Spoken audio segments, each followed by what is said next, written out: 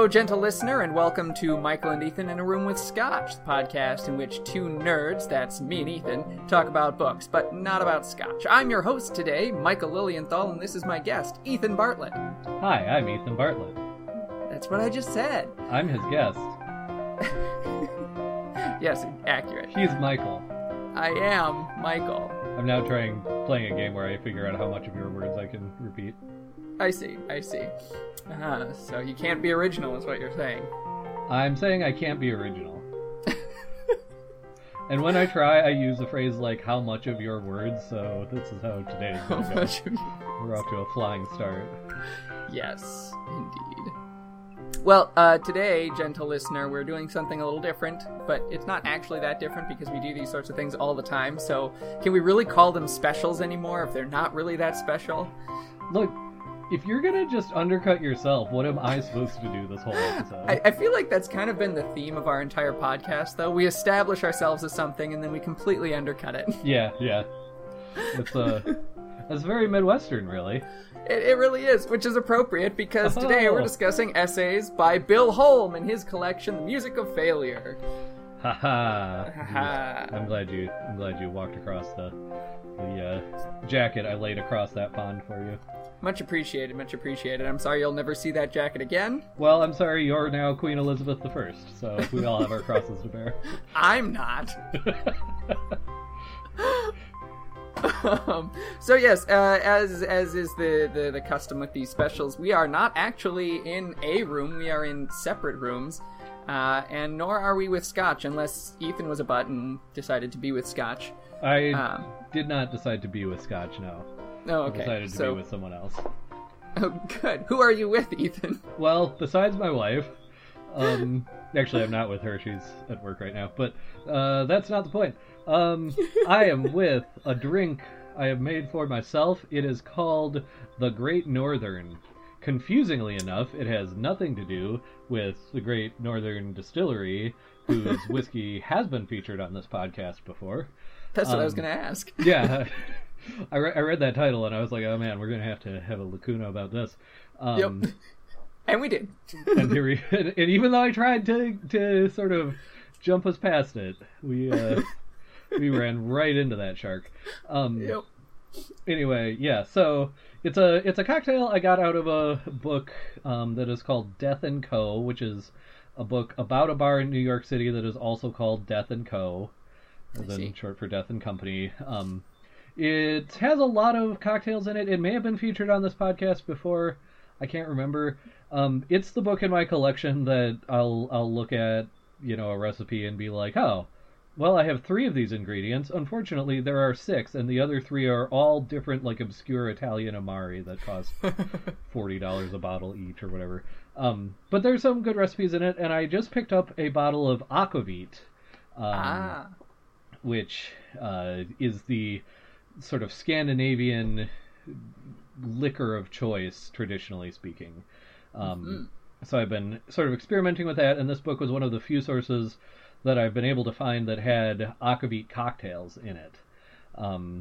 So that's the base spirit in this one. Aquavit is it's a little gin-ish. There's not so much with juniper, but there's like caraway and certain other like botanical things and herb things to it.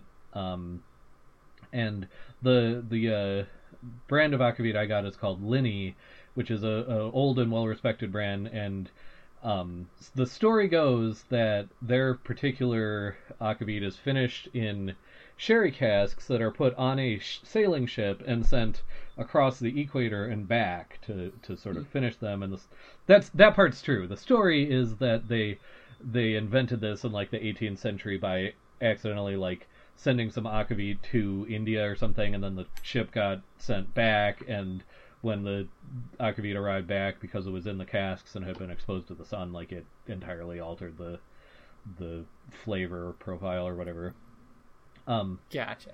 So that's a good story, and this cocktail has that. It has Lillet Blanc, which is a French aperitif, sort of a white port-esque thing, and Cointreau and lemon juice. And it's quite good. It's quite pleasant and sort of lemony, sort of sort of like a whiskey sour, but less angry.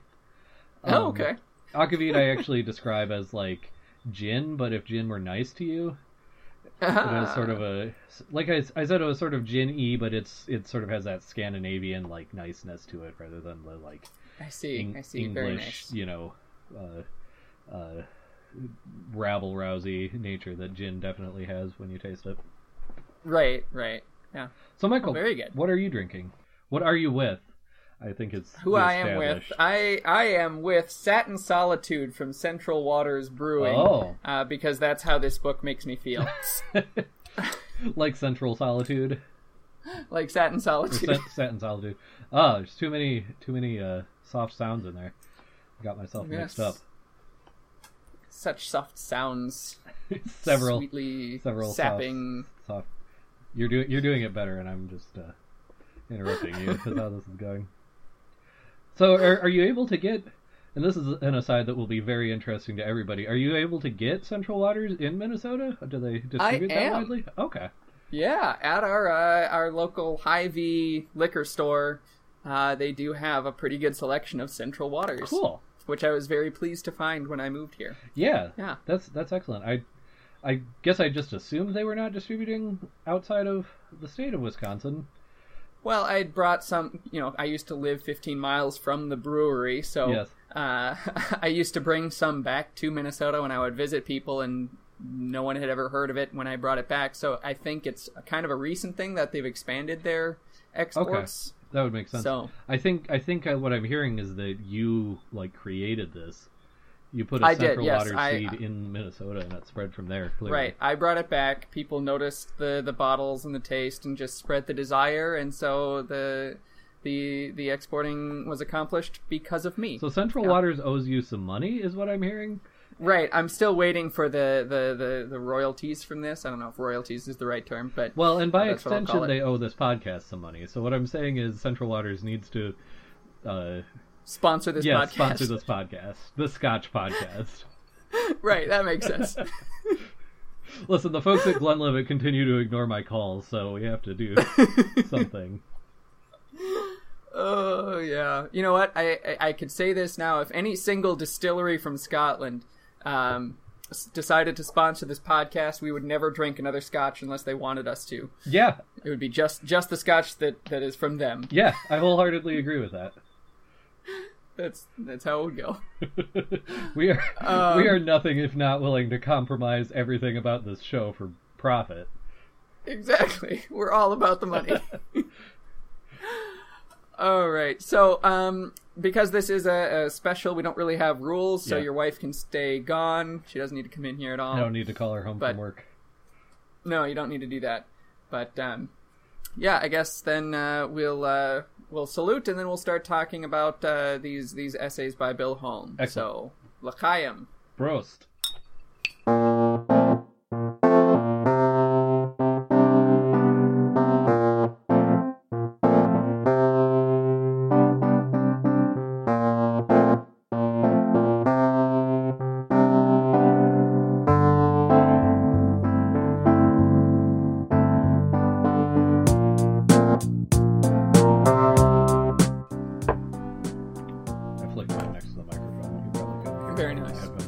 I hit my bottle with a bottle opener that's from Grain Belt. Nice. It was probably made a better sound that way. Yeah, it worked. You're gonna cut all of this stuff out, right? So that no one knows how the special effects get made. Everyone needs to know how the special effects get made. So now, Ethan, this set of essays was your idea. It was. Defend yourself.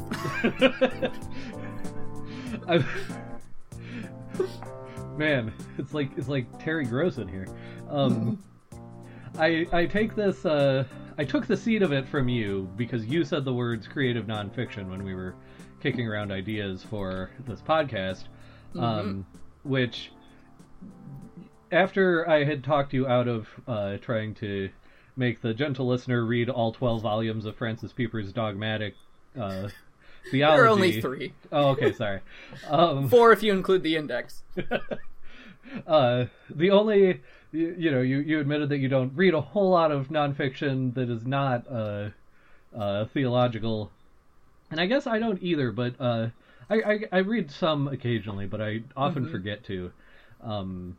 And so, but Bill Holmes' book of essays was one that I had read in the past that had affected me profoundly, and that I had been feeling recently I wanted to go back to, partly because, like, it was one of those books that I think I read in, like, a day, like, 7 years ago, and I remember it being extremely moving, but I have no idea why. And so I'd been sort of meaning to go back to it anyway, and that sort of slotted right in with our podcast needs at the time. Yeah. So I don't really have anything much more profound than that, other than that's one of the interesting things about, like, rereading things and, like, reading stuff with friends, is that sometimes things affect me very profoundly, and then either I go back to them or I recommend them to other people, and suddenly it's like, wait, oh, this wasn't great. I was like, sometimes it just has to do with, like, either I was younger and my tastes weren't very well developed, or I wasn't as observant a reader, or else it just, like, hit me at the exact right moment, and coming back to it, it's not as profound as I thought it was. Okay. Or, again, I recommend it to someone and they say, why did you like this? And then I have to either defend myself or admit that I was very wrong, which, being from the Midwest, I'm more likely to do the latter. Right. Now, Michael, Bill Holm here is native Minnesotan. Yes. Or was Minnesotan when he was alive, and wrote this set of essays kind of, throughout his life. But yes. Now I want to ask you, is this an example of what you were just describing, where you come back to it and it's like, oh, this is more disappointing than I remember? No, I would not say that. I would say, actually, that, like, coming back to this, and, I read this when I was in grad school, but it's still probably been about 8 years now, and coming back to it was less that experience, and it was actually more like, oh, that's where I first encountered that idea.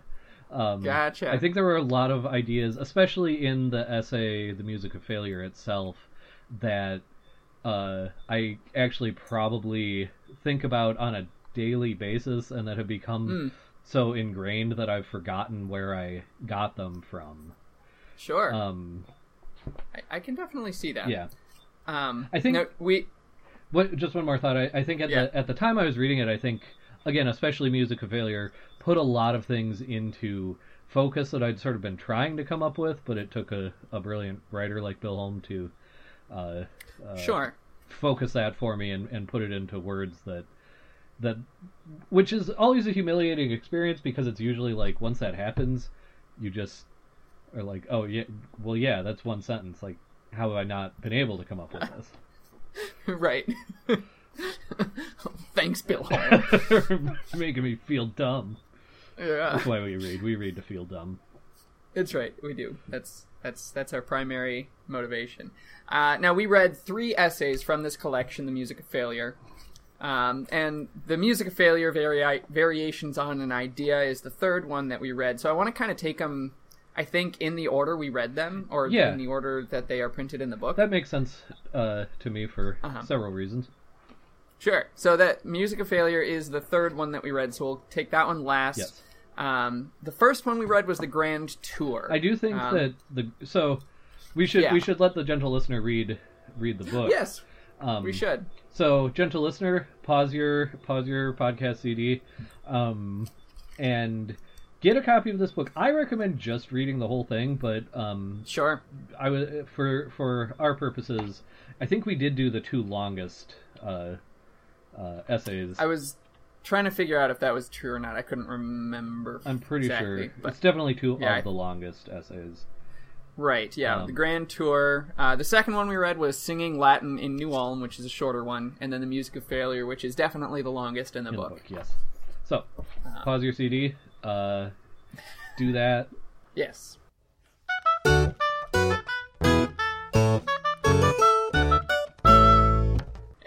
we're back. Aren't you so sad now? Or are you?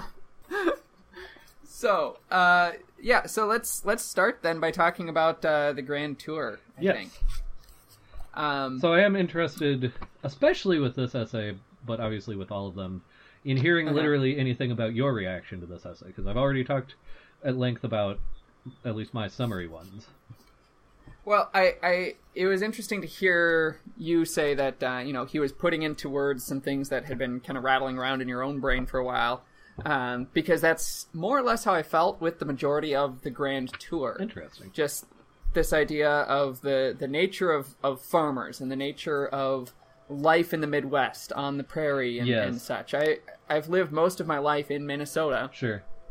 So a lot of this was very familiar to me. The particular area he's talking about, I only have a minimum of experience with, that kind of middle northwestern end of Minnesota.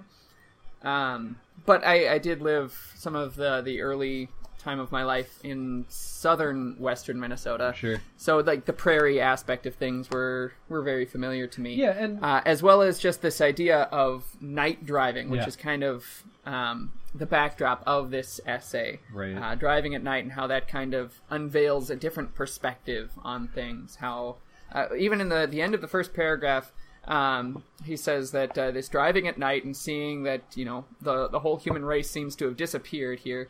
It provides me with a valuable corrective against human arrogance, which is fantastic. The very first paragraph of this entire essay just drew me right in because it was so familiar to me as a Minnesotan, as a Midwestern, and then also provided me with words to this idea of why does driving at night seem the way it does. Right.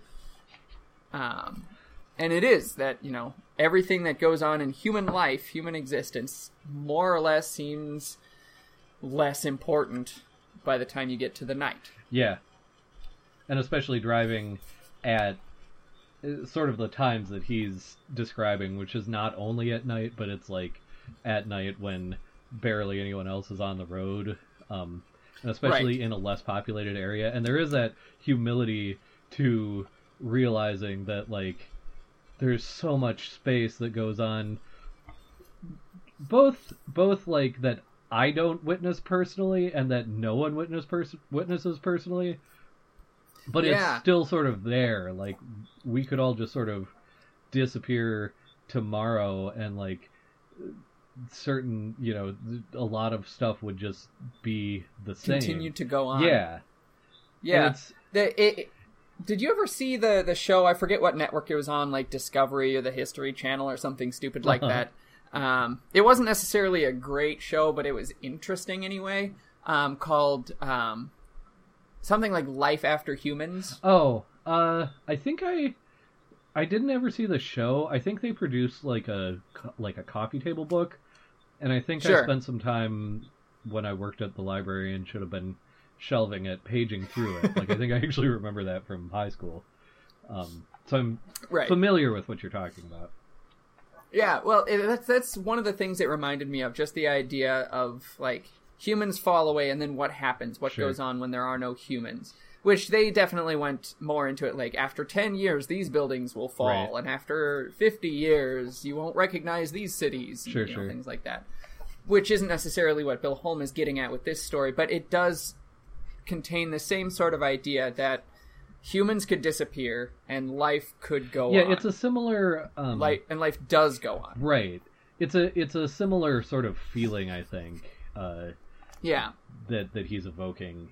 But he is doing it for a very different purpose. With what I was saying before, and even this Life After Humans idea, you could get to a very sort of nihilistic place, certainly, quite easily with it.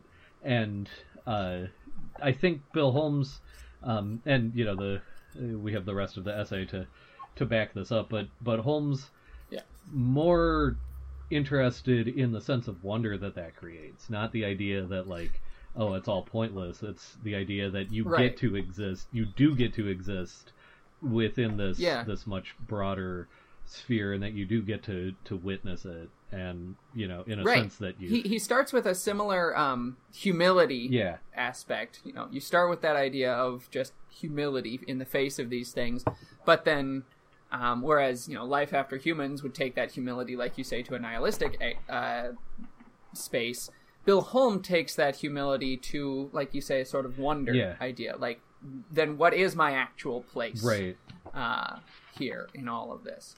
Yeah, and with this, he uses terms of religion, describing the raccoons and foxes and things having their cathedral in the prairie. Right. In part 2 of the essay, starting on page 5, I think we have the same edition as our page numbers for where they start. They seem to match up. I think probably any edition that you are likely to find at this point is probably going to be the same edition.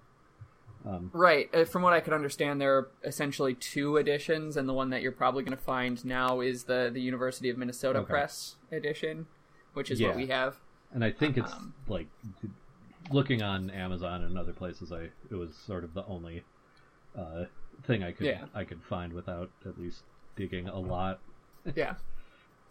But here at the start of the first paragraph of part 2, he says, "Continue for a while thinking of the Minnesota prairies as a natural cathedral with night services. By day, money changers occupy the temple, and to them there is no sacred place. The world is only real estate and can be filed at the courthouse." That aspect, that idea, and there's more. I think in part 2 is really where things get rolling in this essay. But just that idea of the night services in the temple, but humans are the money changers in this temple of the prairie, which is he goes into a lot about place, about sacredness of place, and for humans, at least as they behave in the Midwest at the time of his writing here, don't act as though that's true. Yeah. It's real estate. It's something that is intimately tied with money. Right. If you don't mind, I want to put a pause on that one just for a second. Okay. Because you're right that, like, starting with... So part 1 sort of functions as a prologue to this essay. And part 2 really sort of then delves... Part 1 is like overture, and part 2 delves into the meat of it. But before we get there, I want to talk about my reaction just briefly to the prologue. Yeah. Because it was very similar to yours, which is interesting because your personal background is much sort of geographically closer to what Holm is talking about. You've lived in Minnesota for much longer than I did, but I grew up in a small town in Wisconsin, and especially say 20 to 25 years ago, and even still to some extent to this day, even that town, very much I could see it in this first paragraph. My parents joked, especially. So I live in this town. It's near Madison, Wisconsin, right? And Madison, of course, is the capital. And when I grew up, it was a not really a suburb. It was its own little farm town. And it's, as Madison has sort of spread out, it's becoming more like a suburb where there's coffee places and bars, sort of with an eye towards hip people from the city coming out and eating here, and tourist traffic and stuff like that. But I think I was born almost straddling a timeline between that versus the farther back I get in my life, the more it really was just sort of a farm town. I remember in my childhood my parents talking about how everything in town shuts down by 5, and that actually means 4. Yep. And that if you go, and that even the bars, of course, notoriously bars are the last thing open in any town, but the joke was that even the bars close by 9 or maybe 10 on Fridays. Which is, still, even to this day, as much as we're becoming closer to your more urban style of thing, only in a very small town Wisconsin way, but even now, quite often if I have an errand to do at 10 o'clock on a weeknight, it's dead. There's no one on the streets. and even if they're clustered around like 3 or 4 like bars or restaurants that are open in one specific part of town. So I think home locates us very specifically in Minnesota, but I think there is a universalness, right, definitely to the Midwest, and I think there may be something here to sort of rural areas in general. Absolutely, and that's something that comes out. I read the foreword after reading these essays too, and that was something that the writer of the foreword noticed, that it's very easy to just think of Bill Holm as a Minnesotan author, but he does have a much wider influence than that, and I can definitely see that that's true. He does, I think, carry a to an extent. He carries the torch of like Walt Whitman. Who he quotes quite frequently and emulates a good deal, but I think he does that successfully. I think that's like a phenomenon I've noticed in certain great writers like throughout literature, is that often the more universal they are, the more it's because they tied themselves to a very specific sense of place. Almost a like somehow with a really good writer, the more that detailed they are in their depiction of a given place, sometimes the more universal their work becomes somehow. That was, if I can, give a personal anecdote on this too. This reminded me of my first semester at college. Besides my childhood and just the idea of then driving at night later in life. I did want to say that quick. We both went to college and grad school of our various types in Mankato, Minnesota. Yep. So, I mean, I lived there for the better part of 6 years. I don't know what it would be for you. 7 for me. So, when we say we haven't lived in, like, Minneota, in that Minnesota Great Plains, the farther out you zoom geographically from Mankato, the closer we did in fact live to exactly what he's talking about. Like that's absolutely our distance from it is again, the broader the scale, the more minimal it seems.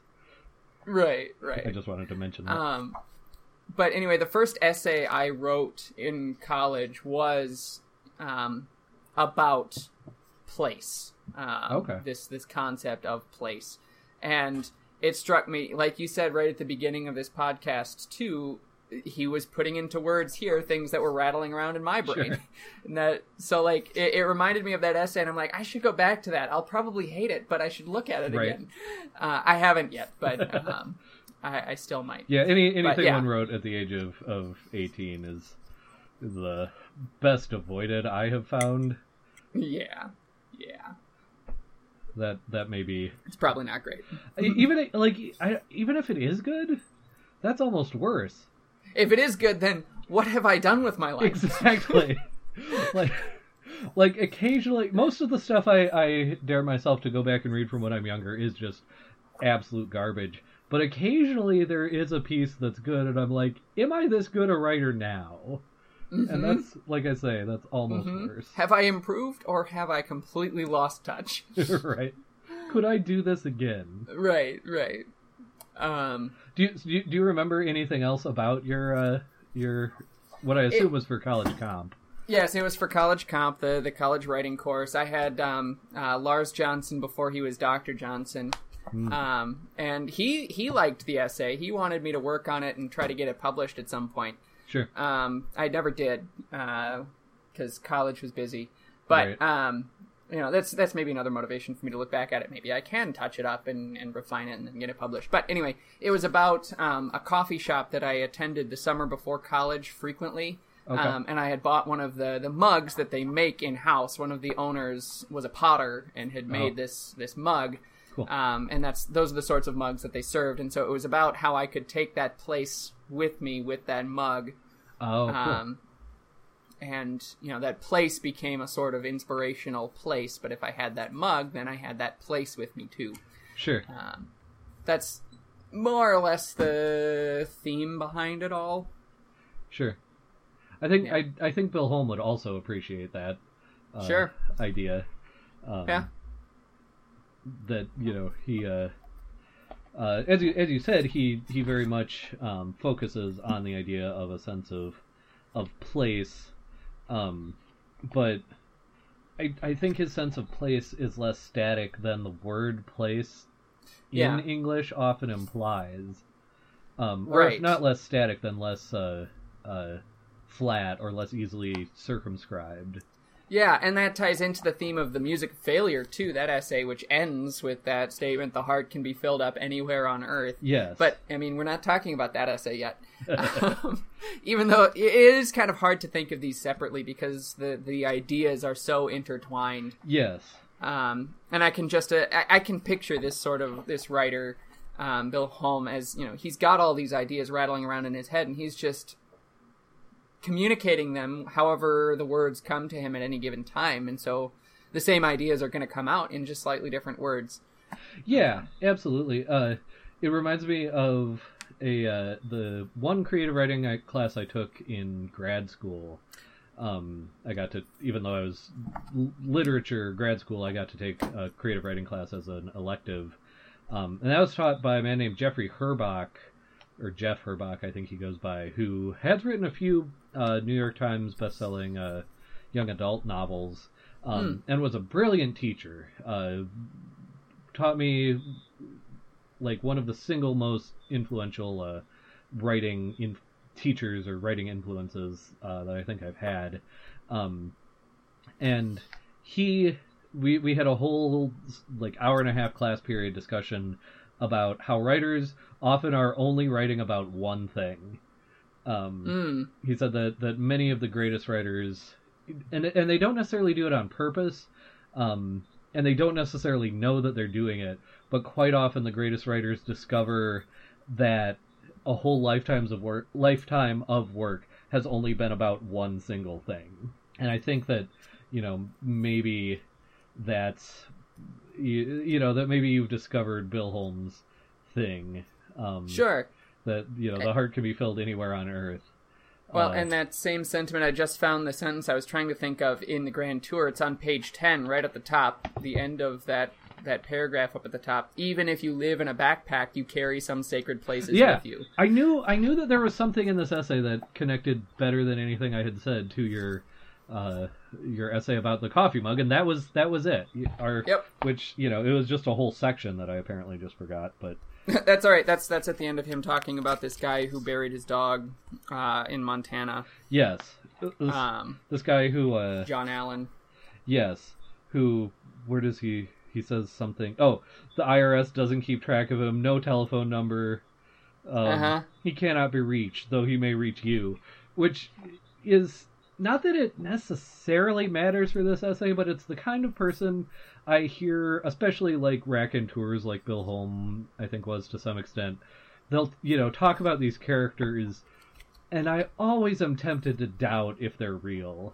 Like, this does not seem like a person who's real. This seems like someone that Neil Gaiman made up. Yes, and I've had that thought about a lot of the things he writes in here, but also, like, how could he be actually lying about these things? I mean, there's a hint of the supernatural in here with the ghosts that come right at the very next section 6, where they go to the old Scandinavian church that had been boarded up, and someone who had never been there before saw ghosts, and he recognized the ghosts as she explained them. That sounds... It sounds made up also. Totally made up, but also it sounds totally reasonable. Right. Well, and with both of these things, like, I've known people like John Allen. Sure. I've met enough weird people and put myself in enough sort of, like, weird out-of-the-way places in both the Wisconsin countryside and the Minnesota countryside, that I know that people like this do exist. Sure. And even I mentioned that he sounds like a Neil Gaiman character, and I know that Neil Gaiman has said that some of his more unbelievable characters are just people he's met in real life. Yeah. And that it's some of the more unbelievable ones that are that way because he would not dare to make them up. Mm-hmm. It's a combination of that idea of, truth is stranger than fiction. Yes. but also that T-shirt, "Be careful, or you might end up in my novel." Right. Which Bill Holm has said, "Forget novel. I'm just going to tell it how it is." Right. Yeah, and with the ghost story too, again, it sounds very made up. It sounds very sort of campfire-ish, I would say. And then he described the people in the house to the sun, and the sun turned white as a sheet because that was the spitting image of his father. Except, again, I've known people who have had similar stories. Sure. I've known perfectly rational people who, even some of them atheists or agnostics who don't necessarily have like a vested interest of any kind in there being a spiritual world, and who aren't typically on drugs or anything like that. Like, there's no reason or like way to easily explain it away, who say they have seen ghosts or have seen, things that sure look and seem and act like ghosts. And how do you explain that?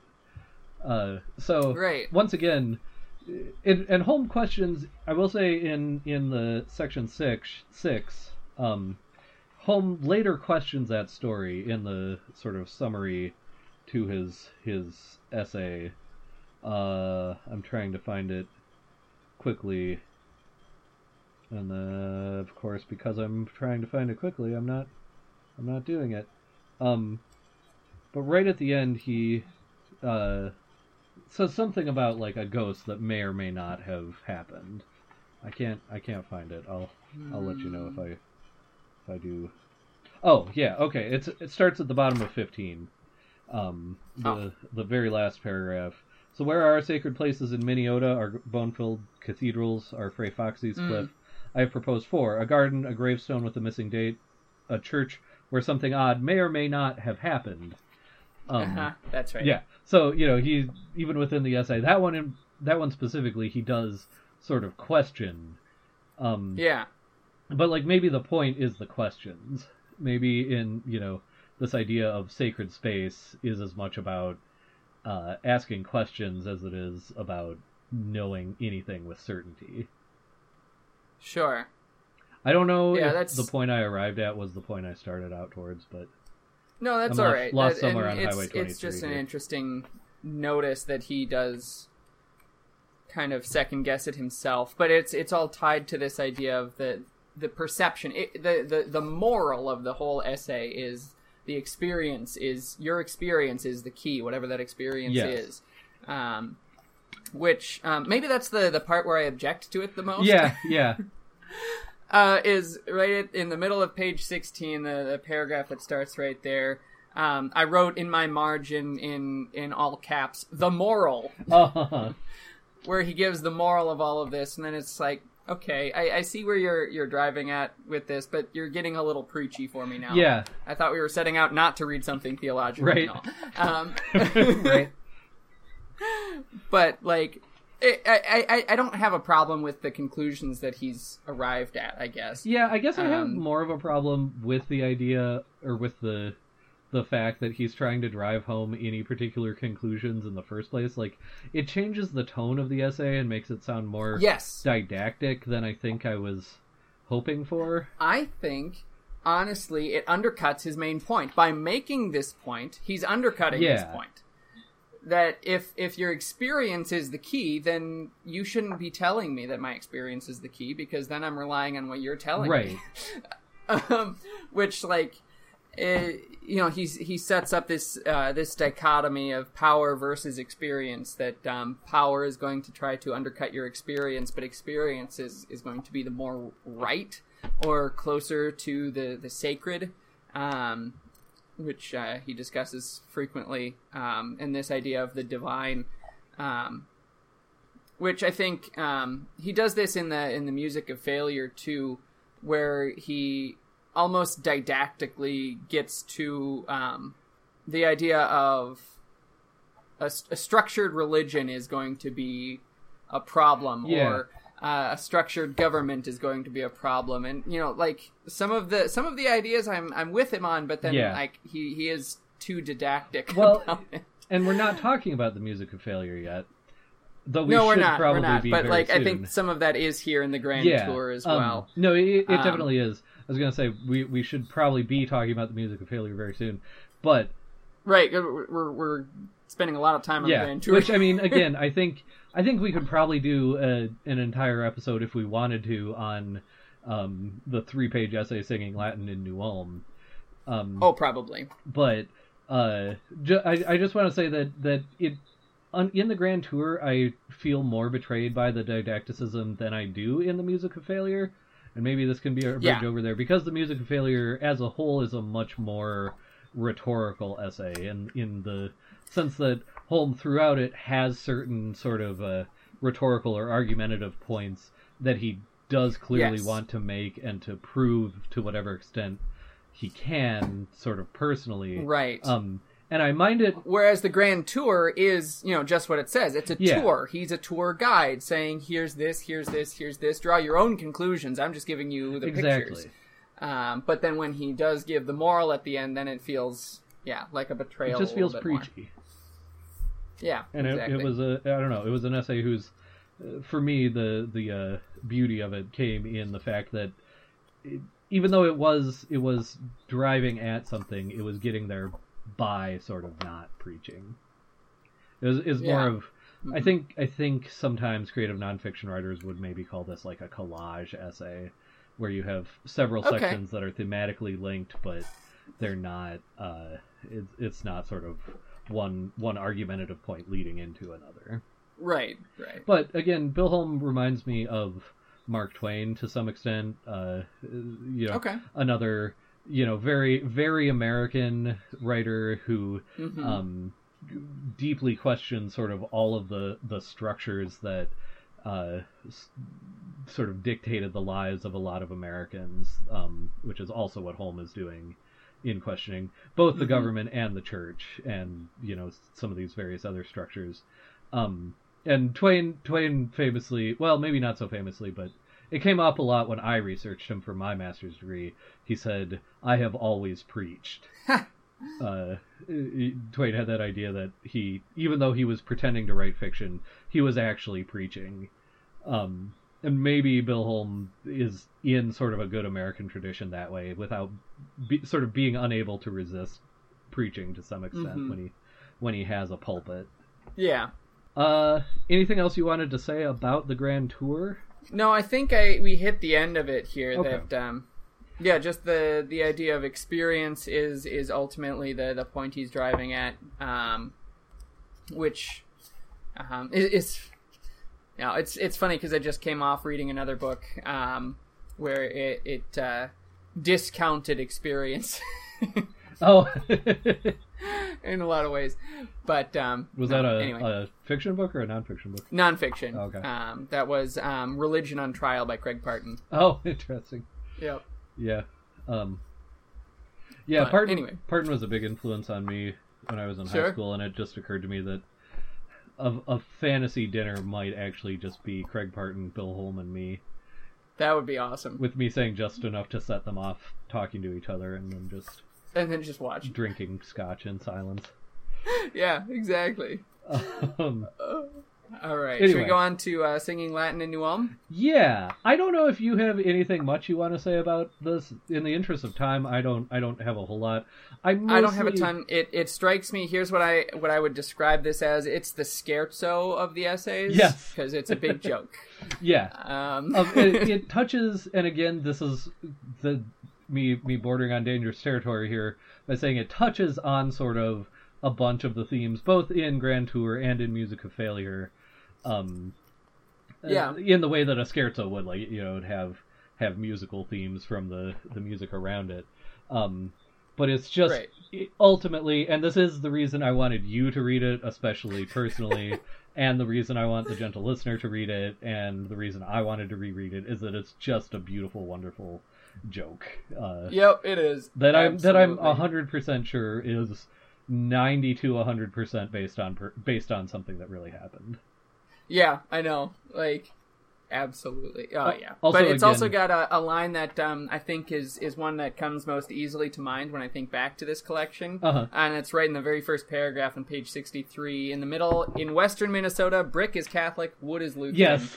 And, like, he wrote that, and I was like, huh. Right. Yeah. Yeah.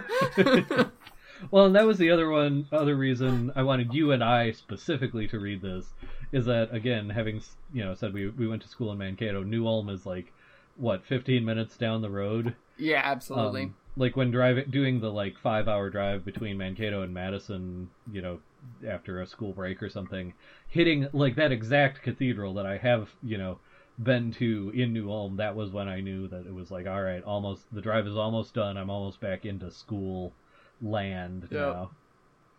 So, but yeah, other than that, yeah, it's a joke. It's a very funny joke, but yeah. Yeah. All right. The Music of Failure, the longest essay, and we're 45 minutes in. Yep. So, and absolutely, I loved this essay. Yeah. I loved it so much.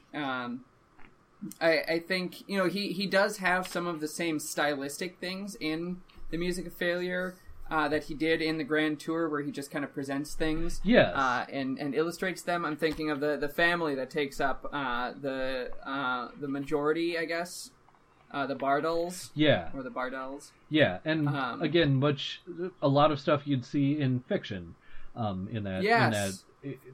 especially those sections, just descriptions of character, oh my gosh. Rubber baby. How you doing there? Rubber baby buggy bumpers. Good. Descriptions of setting as character, all used to sort of show the theme rather than tell the theme. Again, very fictive, very narrative. One of the things that it reminded me of as he was describing Pauline Bardal, and then the whole family and things, it reminded me of Saul Bellow. Oh, sure. A little bit. Another with his, great Midwestern writer. Portraits of people, right? Yeah. And that's, what he was doing here with Pauline and then her whole family. And he sets up this whole story of them.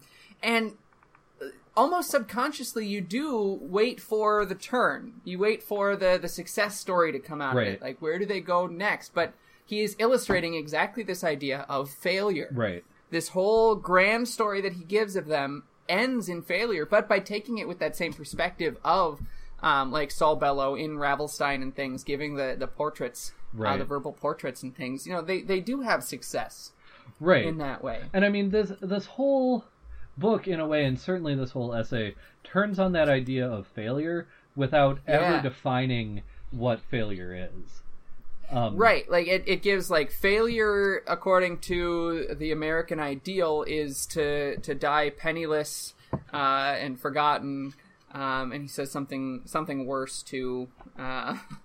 But yes. Anyway, that idea of failure, and that's what common idea of failure is going to be, but that's not real failure. And he gets to at the very end, the very last paragraph, whatever failure is, Minneota is not it. Right.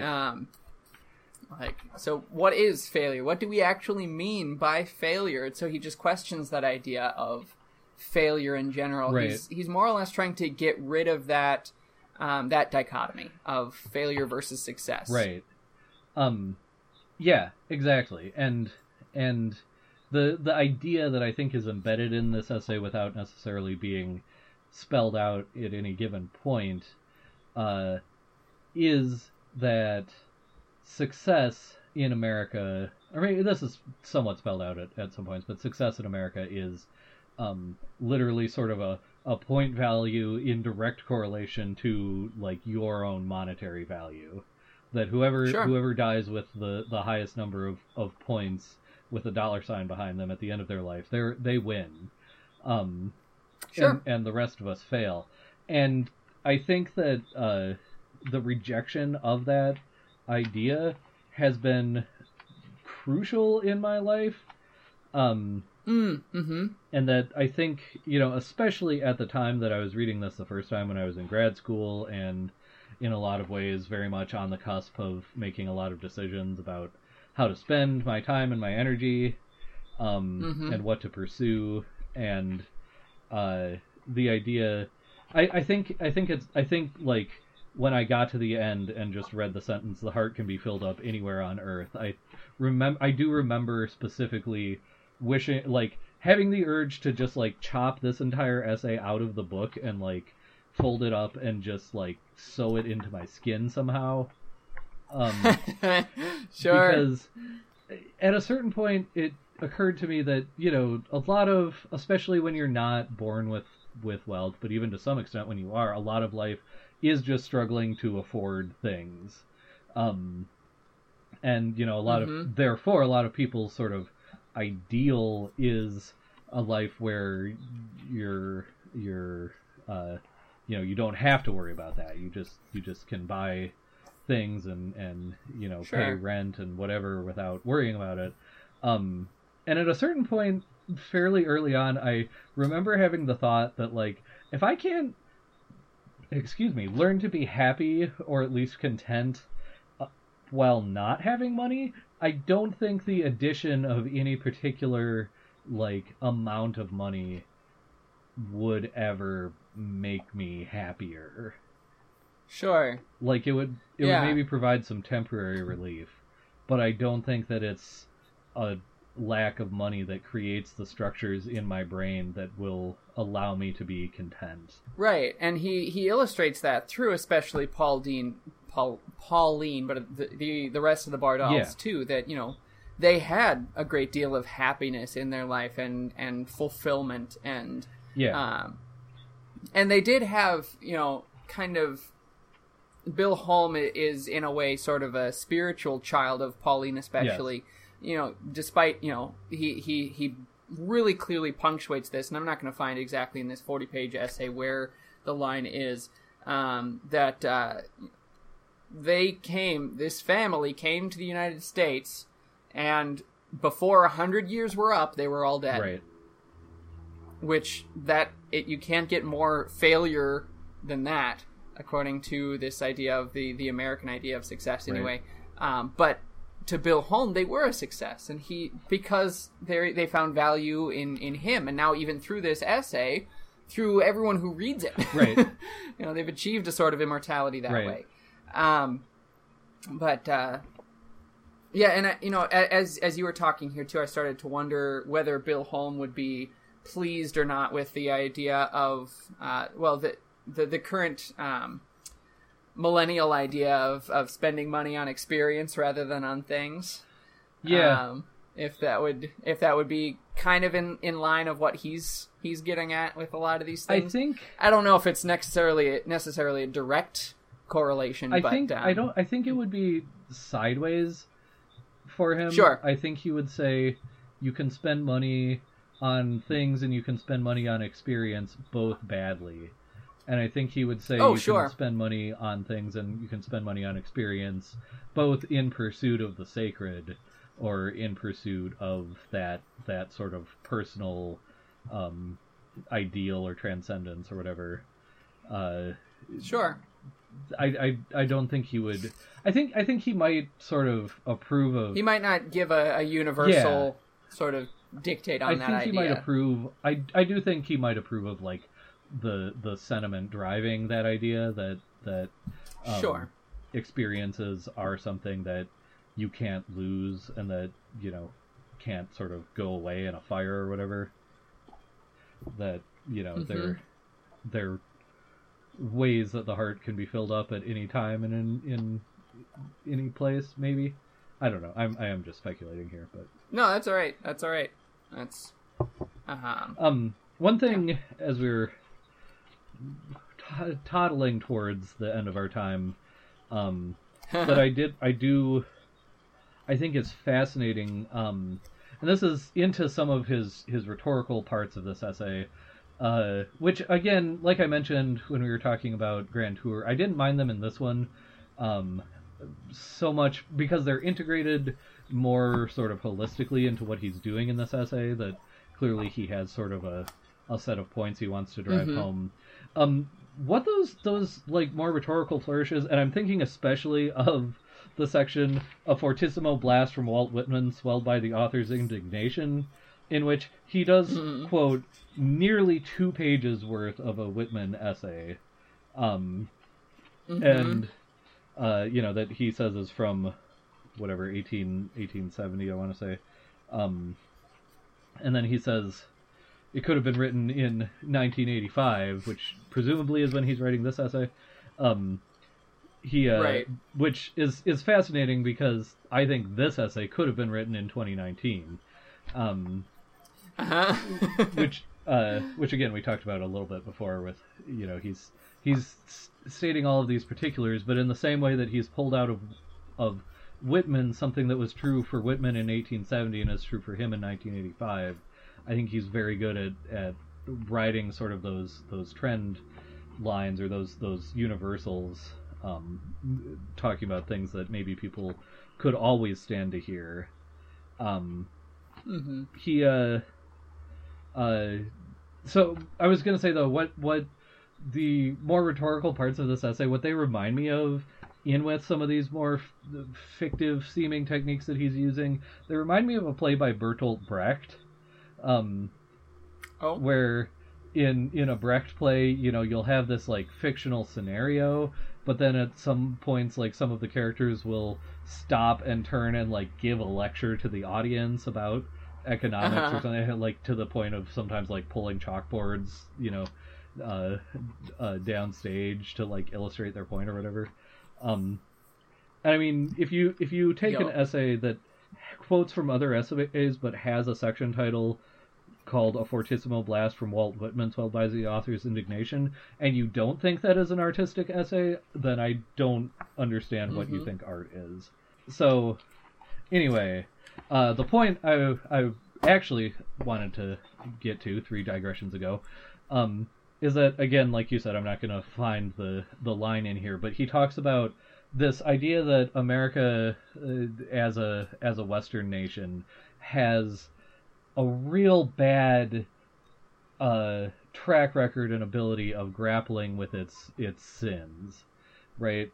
Our treatment of the United States' treatment of Black people and of Native Americans, for 2 like obvious examples, are things that we like have paid lip service to knowing we did badly on, but to this day we are bad. It's a controversial statement to say that we attempted genocide against several Native American tribes, even though that statement is absolutely verifiable by historical fact.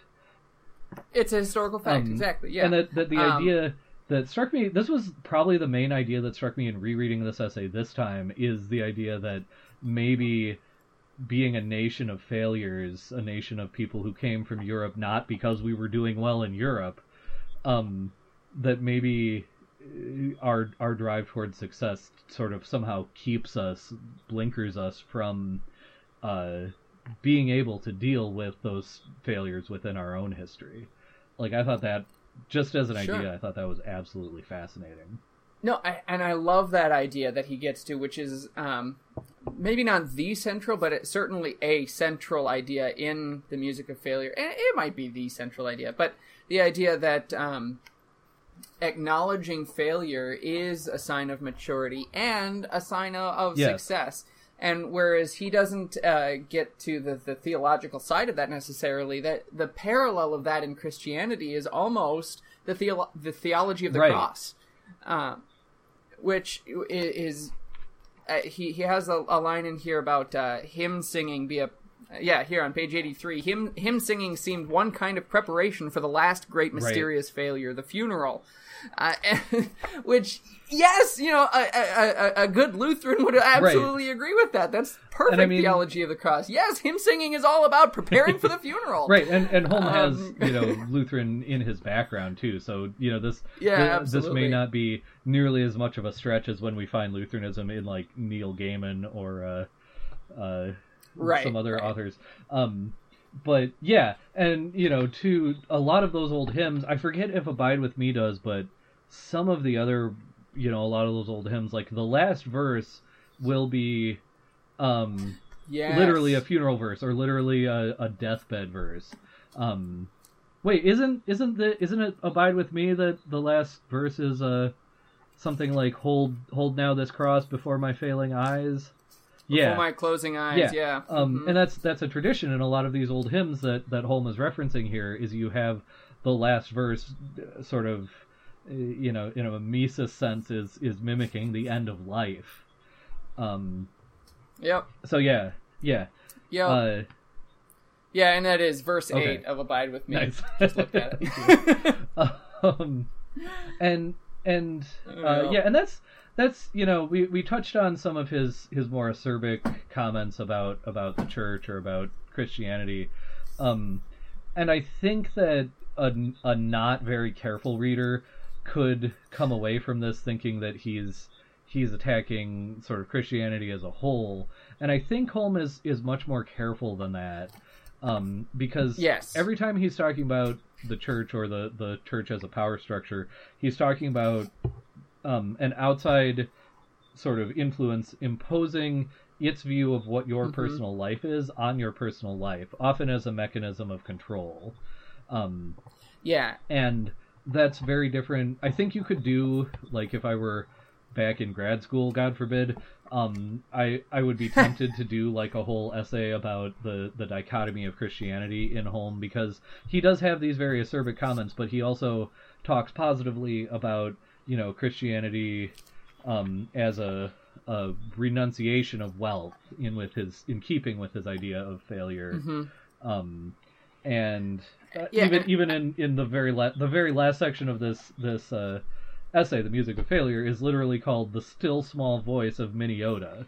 And right, like he definitely takes those themes and things from Scripture and Christianity. Not only such. Themes, but like the language itself. Yeah, the language, and I think often, he's personalizing it, and he's maybe using it not in the sense that the biblical writers were.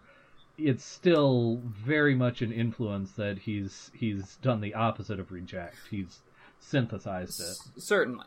Yeah, and I don't know what his ultimate religious inclinations were. He seems to reject a certain aspect of like established religion and things like that.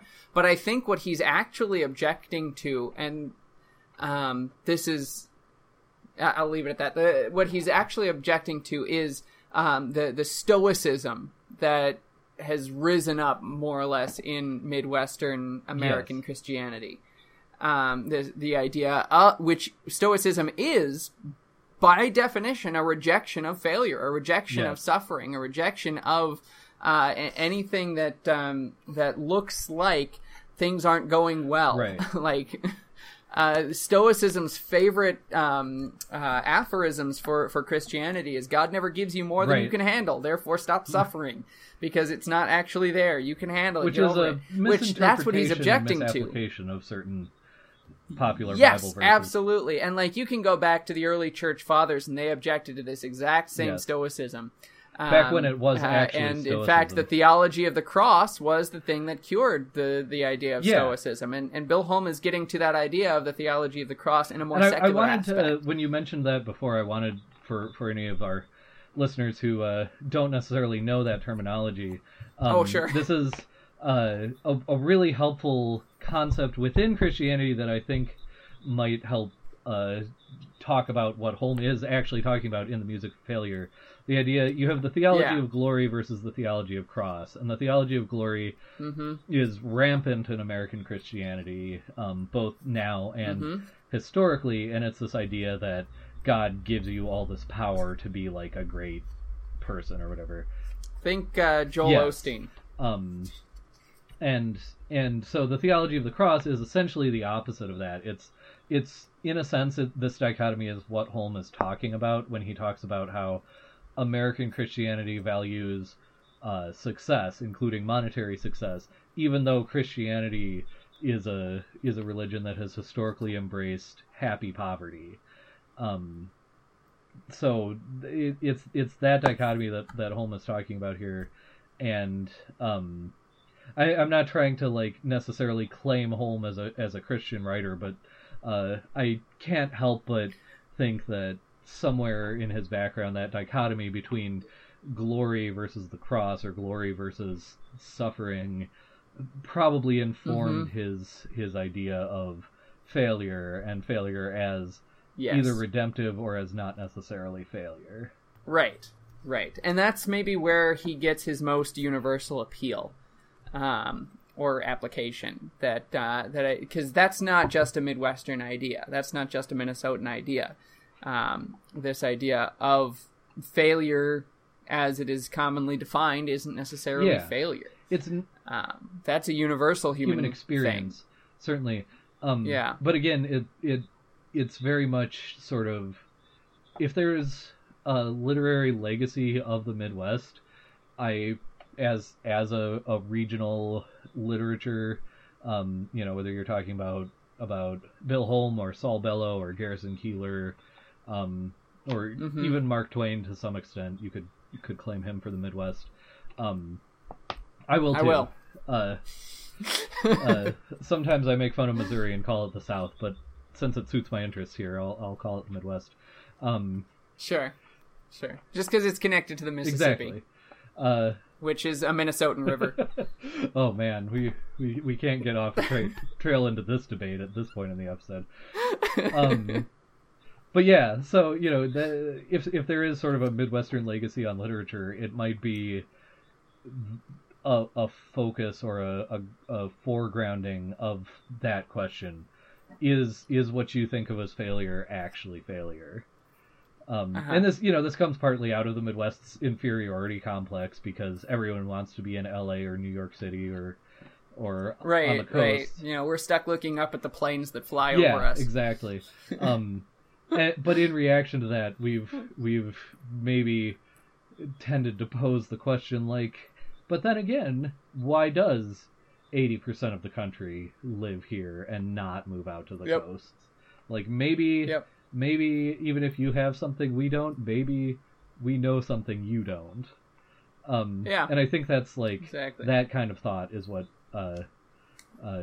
makes Bill Holm both a Midwestern and a universal writer. Absolutely. Anything more you want to say on the music of failure, Ethan? No, I feel like I've talked too much already, but... I mean, I feel like we've talked too much and also not enough. Yeah. Because we could go on even more. This is a set of essays that we could almost talk just like section by section or paragraph by paragraph about these Absolutely. things. I was going to say this is one more of those books that, as I'm looking at it, less than 150 pages, and I feel like we could do one of our 4-episode series on it if we decided to. Right. Yep. Definitely. So yeah, I guess if there's nothing more to say, and I think you kind of rounded it out a little bit, let's go on to our ratings. Ratings.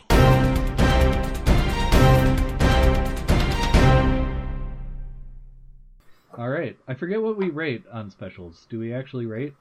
Yeah, we rate our drinks and yeah, things. We do all the ratings, but it tends now. to be a little more abbreviated. So, how would you rate your drink? What'd you call it again? It was the Great Northern. The Great Northern. That's right. The book called it. I'd rate it about a 3.5 to 4 as cocktails go. It's nothing mind blowing, but it's a nice, pleasant, like kind of light summer sipper. Gotcha. Very good. Satin Solitude for me is always going to be a 4.5 among beers. I think it tends to be a little more delicious during the cooler seasons, fall and winter. You about that because what is it? Is it a porter? Yes, it's a stout, an imperial stout. Oh wow! Okay, yeah. So, I mean, with its thickness and heaviness and darkness, it's definitely going to be better for the cooler seasons. But if you're sitting inside in air conditioning, it's also very good. So, yeah, 4.5, always. Satin Solitude is just so good. Yeah. And I'll just give a blanket, universal sort of advocation for Central Waters Brewing. Anything from them is going to be good. Even before you did that, I was fixing to say that, like, Central Waters can cut us that second endorsement check anytime. Yeah, they can do that. Yep, just, come on, send After it the over. first one, they cut us at the beginning of the episode. Right. And now we've delivered, so come on. Fork it over.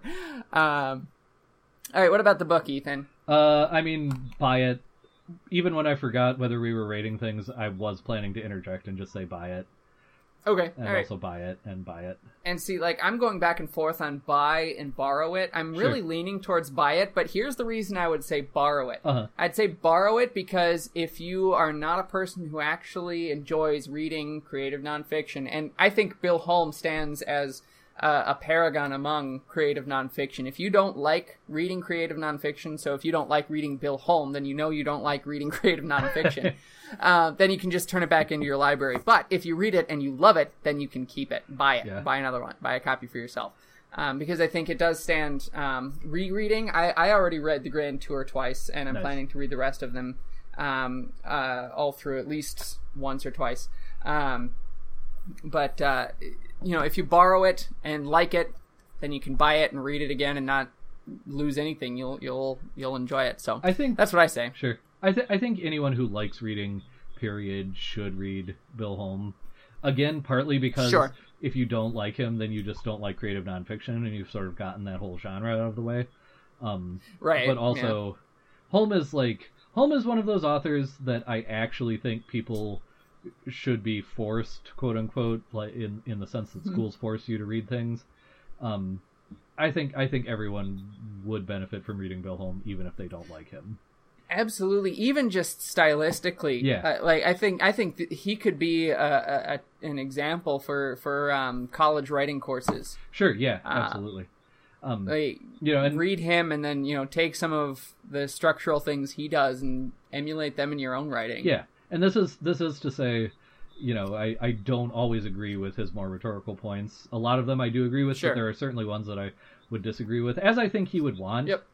Um, Right. I don't think he wants anyone to just blankly agree with him. I Yeah. think he enjoys discussion Yeah. and differences of opinion. I also suspect that he would actually not mind your borrow it recommendation, because I think he would Sure. he would say, yeah, borrow it, support your local library. I just think that Sure. would be like a very Yeah. this is He again strikes me as the sort of person who would totally be on board with yeah, it. pure speculation, but I suspect he Right, would, and we'll never know. He's dead. But yeah. anyway.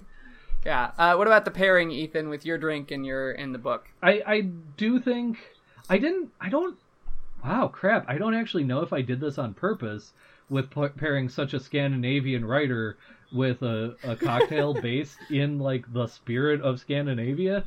Right. But I have to say, just for the fact that I think I suspect again Holm would approve wholeheartedly of it, that I have to. What is our rating system for the pairing? I forget. Well, what we've got in our script is perfect match, pretty good Okay. match, slight mismatch, total mismatch. I'm gonna just say perfect match then, just because perfect match. Akavit, All right. Scandinavian writer, like hard to go too wrong. Yeah, hard to argue with that. For mine, I'm going to say it's a pretty good match. Satin Solitude, like I said, it's how the book makes me feel. But I honestly do think a Scotch would be a much better pairing for this book. Yeah, I could see that. And I think I was trying to look through just again briefly, but I think I remember actually in the foreword that the writer said something about how Bill Holm liked to drink Scotch. This is the second time you've made me regret that I didn't read the foreword. Okay. It's a good forward. I didn't like the afterword as much, but the forward was good. But yeah, I just think a Scotch would have worked better. Sure. But as far as beers go, I think Satin Solitude is a pretty good match. Anything for the that's book. like very dense and packs a lot of meaning into a small space. Right. Okay. Like a 140-page book. Exactly. Yeah. Cool. All right. Anything else to say, Ethan? Nothing from me. All right. So next time, gentle listener, we're going to be discussing our first Mongo book of Season 4. This is officially the last episode of Season 3. So Season 4 begins with Of Human Bondage by Somerset Maugham. And we'll be doing 4 episodes on that. We'll probably break it up in the middle there with a special of some sort or other. But read along with us as far as that goes. You've already had time to start it, so keep going with that. Then give us your feedback on both Bill Holm and any of the books that we've read, or just the podcast in general. Go to tapestryradio.org. Go to the contact section. On Twitter, you can find us at Room with Scotch. And on Facebook, you can find us in the Tapestry Radio Tap House. You can request to join that group, and we'll let you in as long as you're not a robot or a capitalist bureaucrat. Well, we might. But even then, we might. No Nazis, because though. we're not capitalist bureaucrats, or are we? Not yet. Not yet. Not until Lagavulin throws us that sponsorship. That's right. We're trying our best.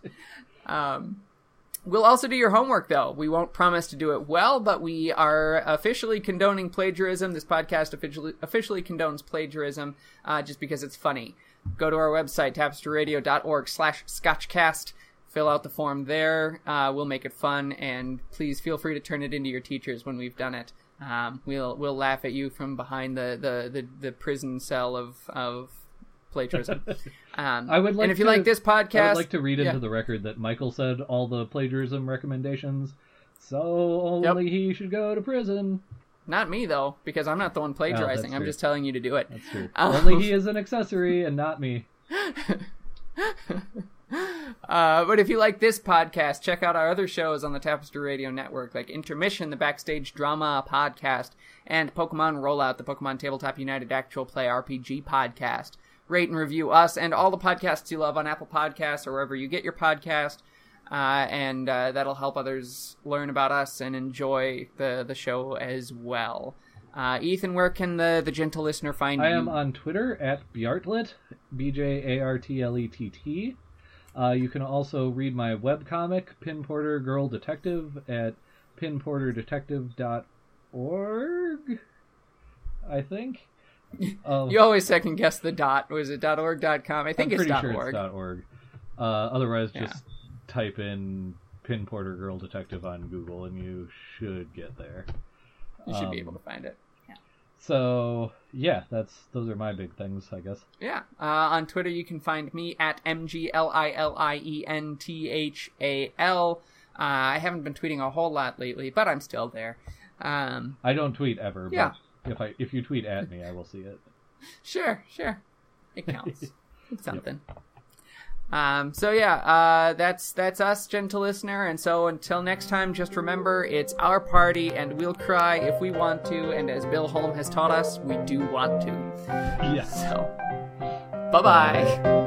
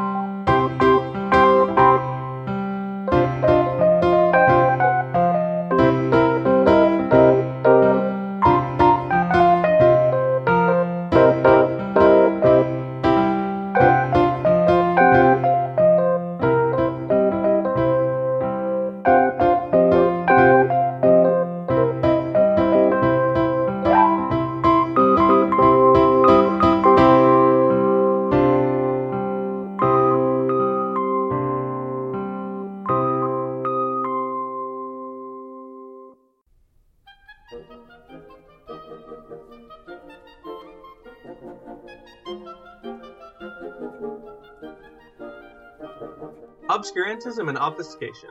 Orally observed, gentle listener. Gentle listener. Gentle listener. Gentle listener, Obviated objects of oblivion, Obambulating about. offered unto you Offered unto you. offered unto you In the Tapestry Radio Network. Tapestryradio.org. from our fancy to yours.